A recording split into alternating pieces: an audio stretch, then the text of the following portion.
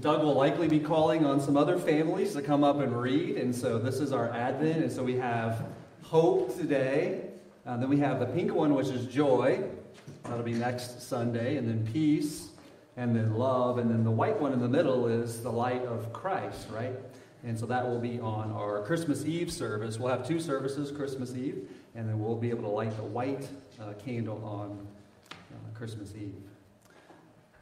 So if you would, join with me. I'm going to be first in Isaiah chapter 9, and we're going to be throughout the Bible. If I would turn anywhere, and we'll be there in a little bit. But a lot of times if you open the Bible right in the middle, it's usually Isaiah or Psalms, it seems like for me.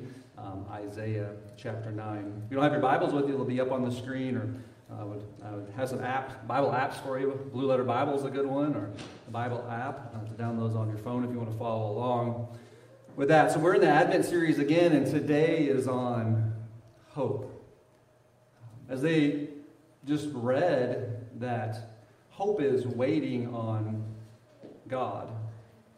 This assurance or anticipation, right? And Advent is that. It's the anticipation of Christ's coming, and for us it's His return. Anyone have a hard time waiting, like patiently waiting? Like I know I do. Like I'm the worst waiter ever. I know for me personally in my walk with Christ that God usually allows me to wait longer than I ever wanted to, that I was ever comfortable waiting for Him to come through. For me, I believe that's so that God gets the credit, but He's also working faith or hope into my heart, and He's growing me. And so I don't know if you've been there before. But my question to you today, for those that are here, those that are online, have you ever struggled with hope as a Christian? I mean, for me, I have. Seems like recently I've just been in this season of why is my hope waning? I don't know. It seems kind of odd. It seems like an odd time for me to be lacking in a little bit of hope. And I began this journey in studying of God's Word and hope, and I pray that it benefits you as much as it has for me. But as I begin to think as this candle about light and the light of Christ and the hope that we have, and I was thinking of in terms of specifically light, that Christ is the light of the world, that we are as a church, a city on the hill that's the light, that we as Christians are light for those that are walking in the darkness. And I was a geospatial guy. That's what I got my bachelor's degree in, and worked in geospatial science for a long time, and used to teach the military geospatial science. And so I was thinking of it in terms of the world that we live on, planet Earth, and have a picture up here for you. So this is our planet, and I don't know if you knew this or not, but our planet is actually tilted on its axis, right? 23.5 degrees. And that's why we have different seasons, right? We rotate, the Earth goes around the sun once a year, and half of that time is the winter, right? Winter solstice is December, 21st, 22nd, depending upon the year. And so that's the shortest day and the longest night. Is when we're on that particular side of the sun, and we're in the northern hemisphere, so we're tilted. We're tilted away from the sun, and so the rays can't quite, they're a little bit longer there. There's not as much energy coming to planet Earth on exactly where we live. And that's the winter solstice. That's the darkest time in the northern hemisphere for all of us. I feel it coming on, the days are getting shorter, and I can just kind of sense it. Sometimes that's the way it is with life. That it seems like the darkness is creeping in, that our days are getting longer. There's not as much light as there used to be. And that may be you, and you may at some point in your adult life reflect on how you thought things would be. You thought, I never thought that I would struggle with my marriage. I never thought that my kids would have it harder than I do or I did. I never thought that I would struggle financially, or I always thought that I would have a long and healthy life because my mom lived to be 90 or my grandma lived to be 98, and so I just assumed that that would be the case for me. And so when we live a long enough life and the darkness begins to creep in on our hope that we have, what do we do with that? When we're inundated with bad news, right, that seems to never have an ending to it, and then we ask the question of how could the darkness that we see, how could it not overcome us as Christians? I was reading some statistics at one point that says that roughly about 1 in 4 Americans are practicing Christians. Seems kind of bleak, those numbers. But if you look into the data a little bit further, it says that 70% of all Americans will pray at least once a week. And what that tells me is that maybe some people have lost hope in the church or Christians or whatever. But the light that I see in that, the spark that I see in that is that people have not given up on hope from God. And 70% of people still put their hope and their trust into God. We see that throughout the Bible, don't we? Again, the Old Testament, that people are suffering, the darkness has come, and there seems to be no hope, yet God sends them hope. Either through a prophet or somebody else that comes and speaks to them, and they give them hope.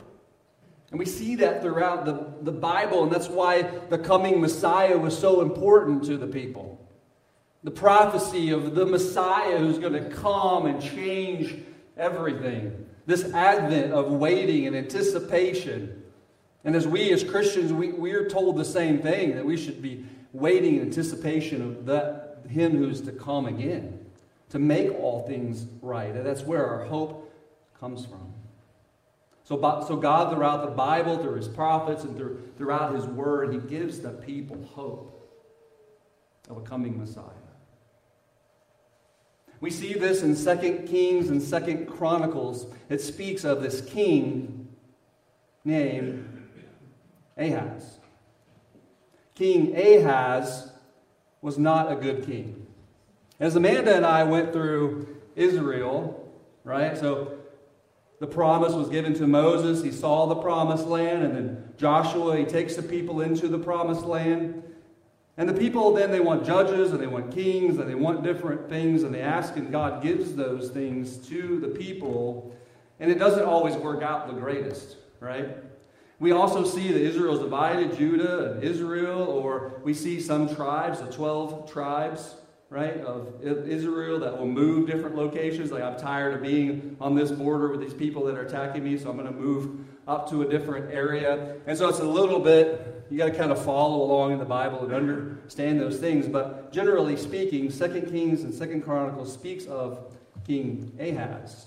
Now, King Ahaz was not a good king. There were good kings like David, but King Ahaz was not a good king. He desolated the temple. He worshipped false idols. He sacrificed his own children, and he disobeyed God. He was not a good king of Judah. God then allowed, because of his disobedience, He allowed the enemy to come in to ransack the town, the community, the area, imprison the people, the Israeli people, and they were suffering. Now, the enemy did not overtake Judah, did not overtake the king, but the people were in prison, they were enslaved, they were in ruins, and their lives were terrible. It was a winter solstice, to say the least. And along came the prophet Isaiah to bring light and to bring hope to God's people during this time. And Isaiah chapter 7 through 10 speaks of the results of King Ahaz and his wicked ways. Sandwiched there in the middle is Isaiah 9, chapter 9, verse 1 through 7. And what I want you to do when you hear the Word of God is I want you to hear it from the perspective of the people who were living at that time and all that they were going through and the hope that they would have heard through the prophet Isaiah chapter 9. But there will be no gloom for her who was in anguish. In the former time he brought into contempt the land of Zebulun and the land of Naphtali.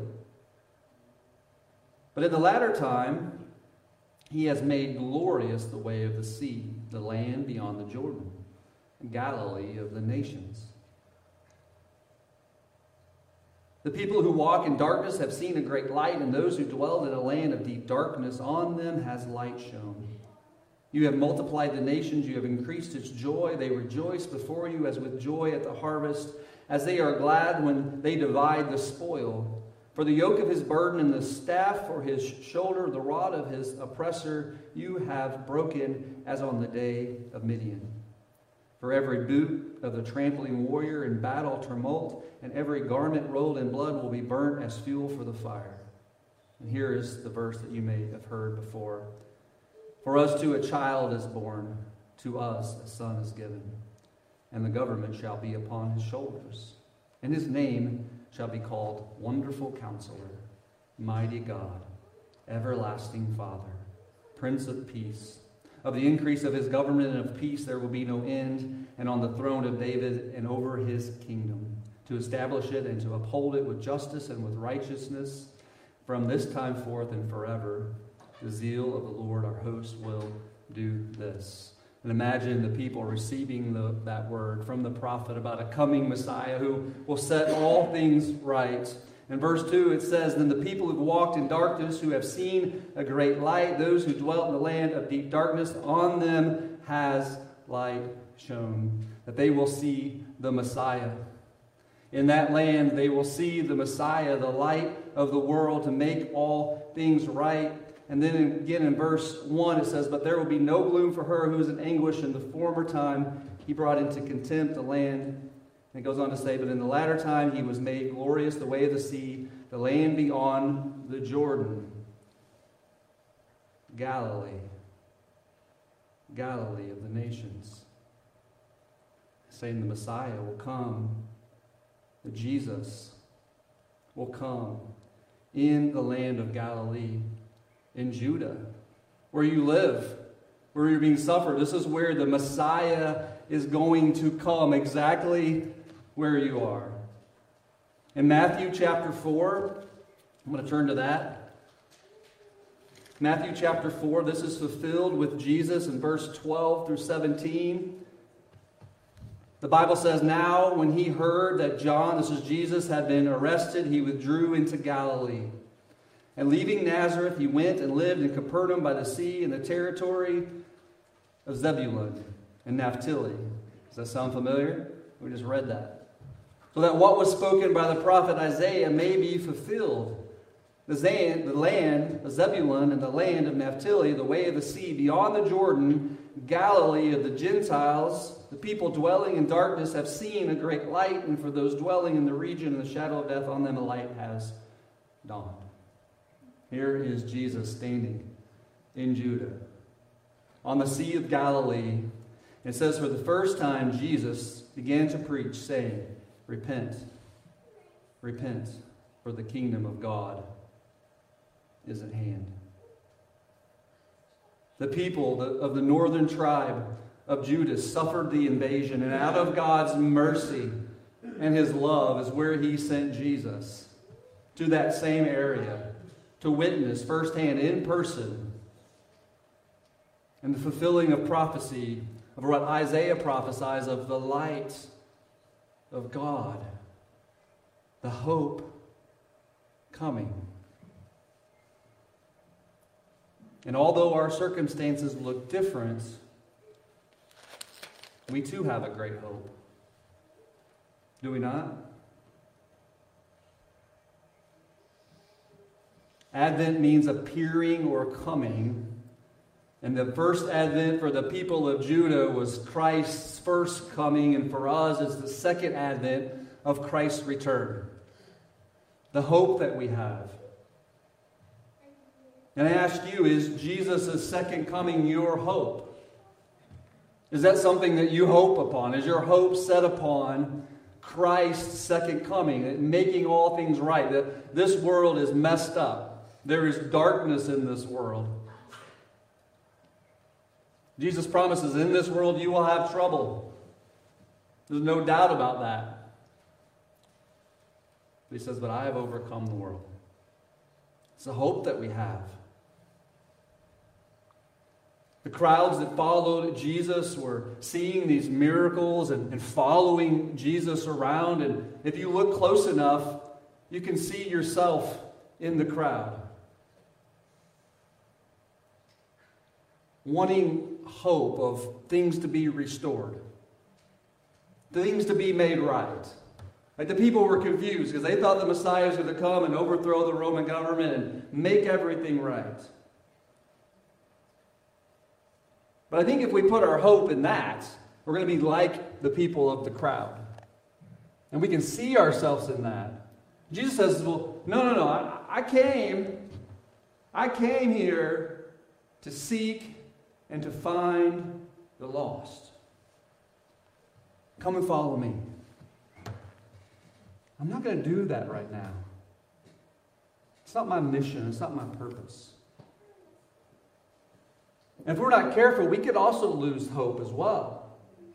And forgetting what the mission of Christ was, and between then and between his second coming, the mission is to seek and to save the lost. To give them the hope and the light that we have. Imagine being someone who doesn't have the hope of Christ living in this world today with no hope.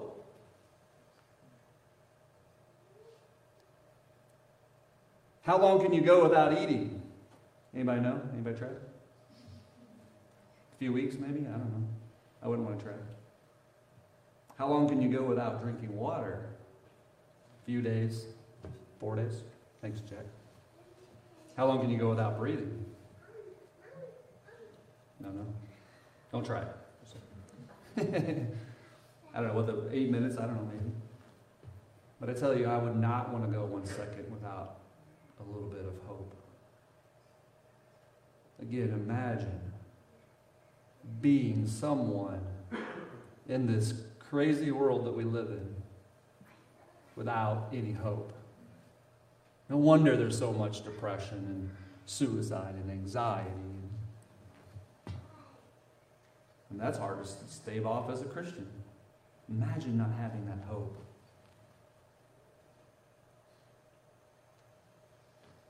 Jesus came to seek and to save the lost, for forgiveness of sin. He just said, repent, for the kingdom of God is at hand. Repent. And we forget his true mission and purpose. Although we can find joy in Christ, he didn't come to make us happy. Although we can live morally right lives as Christians, he did not come for us to live moral lives. Although I love Christmas, he didn't come for us to have Christmas every year. He came so that sinners would repent. He came to seek and save the lost, to give us hope. We have the same mission. So the question then is, what is biblical? What does the Bible say specifically about hope? 1 Corinthians chapter 13, verse 13. If you would turn with me there. We're going to start there. 1 Corinthians chapter 13, verse 13. I wish I could cover more of this. We just don't have time. But verse 13 says this. It talks about you're going to lose knowledge, all that passes away, all these things in life passes away. But then Paul says in verse 13, it says, so now faith, hope, and love abide. These three. But the greatest is love. These things abide. These things are eternal. These things do not go away. As believers in Jesus, those things we have and will retain. Like God holds them in heaven. We inherit those. We can't lose them. God protects them in heaven. Faith, hope, and love. Hope is an eternal gift that we all have as Christians. People receive when they come to Christ. 1 Peter chapter 4, verse 4 says that we are born again. We are born again as Christians to a living hope. Not a dead hope, but a living hope. Inherited, kept for you in heaven. Faith and hope, they get confused. If you had a loving, trusting father that says, hey, I'm going to take you this weekend to Six Flags. Knowing your father, knowing his word, you would have faith that your father would follow through with what he says. Where hope comes into play is when you start jumping for joy and get excited and looking forward to, without any hesitation, without any doubt in your mind that your father is going to do what he says he's going to do. That is hope. That is the hope that we have in Christ. That his promises and his words in the past is what we put our faith in. And we get excited and joyful about him fulfilling what he says he's going to do, and that is then our hope. You see, faith alone and Christ alone saves us. And I would say, this is my own words, but that hope sustains us. Christ sustains us. And that hope is built on top of faith. The Bible says that faith comes from hearing the Word of God. It's a spiritual thing, but it's also an intellectual thing. That faith comes from hearing the Word of God, hearing the promises of God. And hope is an earnest anticipation of believing something good and not having any doubt or luck involved. I can say, I hope I win the lottery, the Powerball, but that's based on luck. Like the hope that we have in the Bible is not based on luck. It's based on an earnest anticipation of believing something good about God's Word. There's no luck or doubt involved with that. Romans 8:24 says that hope can't be seen. If you can see it, it's not hope. Hope is looking forward to something that we can't see, that we trust God in. In Titus chapter 1, verse 2 says this. It says, in hope of eternal life, which God, who never lies, promised before the ages began. And that's where I say that hope is a future looking forward to eternal life, our hope of eternal life. And it says then, who never lies, promised being before the ages began. So our faith in what God has said before in His Word, through His Son, Jesus. And hope as in Christians gives us the ability to endure hardship and persevere in adverse circumstances. We need the hope of Christ as followers. Just as this light, I want to give you a little bit of just my heart. I was saying like this idea of hope as I was kind of struggling with that as a Christian. Not that I lost my hope, but it just seemed like it was as strong as it has been in the past. And I was just praying to God about that. And I was looking through this and I said, you know what? That hope is not dependent upon me. I put my faith and trust in Jesus and He gave me hope.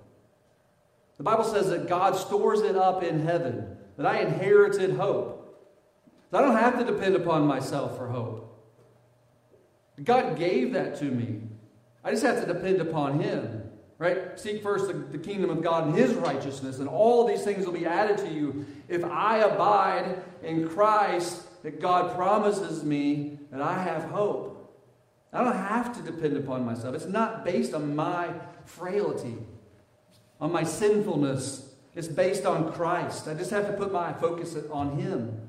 And I also got to thinking that sometimes my hope could fill this room with the brightness. Like it's a summer solstice. Like it's as bright. I'm on the equator. It's as bright as it's going to be. And my hope is shining for the world to see. And sometimes all I can do is muster up the light of a match in my hope.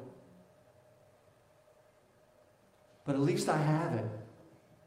At least I have it. Even if it's just a match or if it's as bright as the sun that day. God has given me hope. As little as it is, it's not going away. That is a gift that you and I have as Christians that this world does not have. The Bible says that those that are walking in darkness have no hope. We should thank God for that. Praise God for that. And as we seek and to save the lost as Christ did as well, you may not feel like you have much hope that day. But even the light of a match will fill a room of darkness. So when people see you as Christians, they see the light, the hope that we have. Thank God for that. I hope that helps you as much as it did for me. Titus 2, chapter 11 through 13, I'm going to read this. It says, "For the grace of God has appeared, bringing salvation for all people, training us to renounce ungodliness and worldly passions and to live self-controlled, upright, and godly lives in the present age." And here it is. I want you to really focus on what's God saying here in His Word. It says, this is to you as a Christian and to me. It says, "Waiting for our blessed hope, the appearing of the glory of our great God and Savior, Jesus Christ, who gave Himself for us to redeem us from all lawlessness and to purify for Himself a people for His own possession who are zealous for good works." The blessed hope that we have is the returning, the waiting and anticipation, the advent, waiting for the returning of our King, who will make all things right, who will put light in all of darkness. That's what we should be hoping for and waiting for and anticipating. J.R.R. Tolkien's Lord of the Rings, the return of the king has a victorious ending. Tolkien's use of biblical imagery is captivating, and a powerful example occurs at the Battle of Helm's Deep. When it looks like the evil armies of Saruman are going to destroy the army of Rohan, Aragorn remembers the words of Gandalf. "Look to my coming at first light on the third day. At dawn look to the east. Just as the sun has fully risen, Gandalf in blazing glory arrives riding on a white stallion and leading a massive army. In stunning fashion, the tides turn and the battle is won."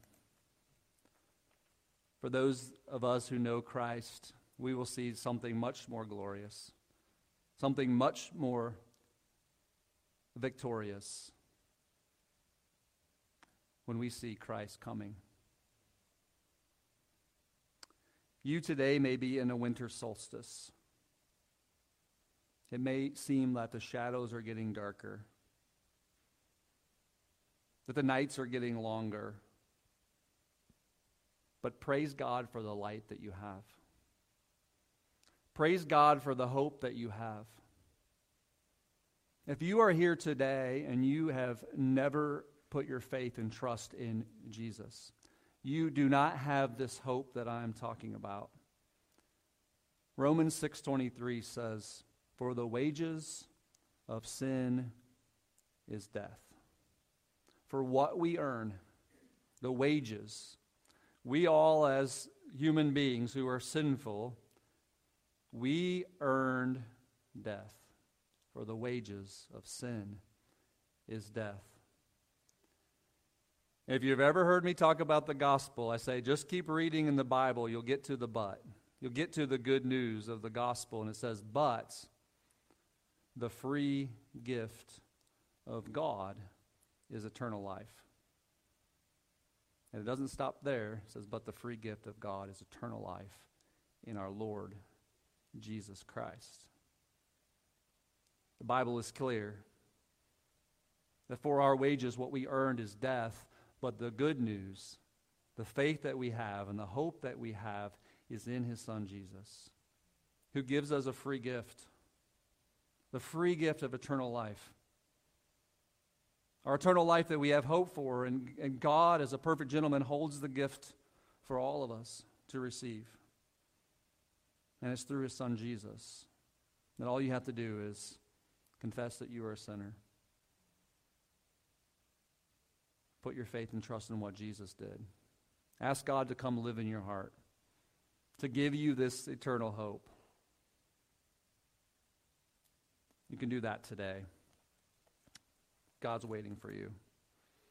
And pray along with me. I'd love to talk with you afterwards. Let us pray. Dear Heavenly Father, Lord, thank you for this eternal hope that we have.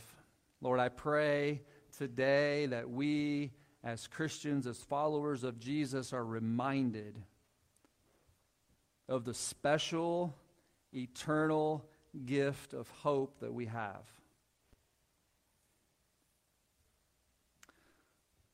Lord, I pray as we hear your word that just as the people back in the Old Testament, that they were encouraged and had great hope and anticipation of the coming Messiah, Lord, that we would have just as much hope, just as much anticipation for your Son to come again. Lord, I pray that we are reminded daily that our hope is not dependent upon ourselves, that our salvation is not dependent upon ourselves. It's dependent upon your Son, Jesus. That, Lord, we need to surrender to him. We need to put our eyes on Christ. Lord, that he can grow our hope. That Christ, in the name of Jesus, is the only one that can save. Lord, prepare our hearts for this month, for this season. Lord, help us to seek and save the lost. Lord, help us to be the light for those that have no hope at all. And Lord, that they would see that there's something different about all of us. And that they too would want the hope that we have. Lord, we ask this in Jesus' name. Amen.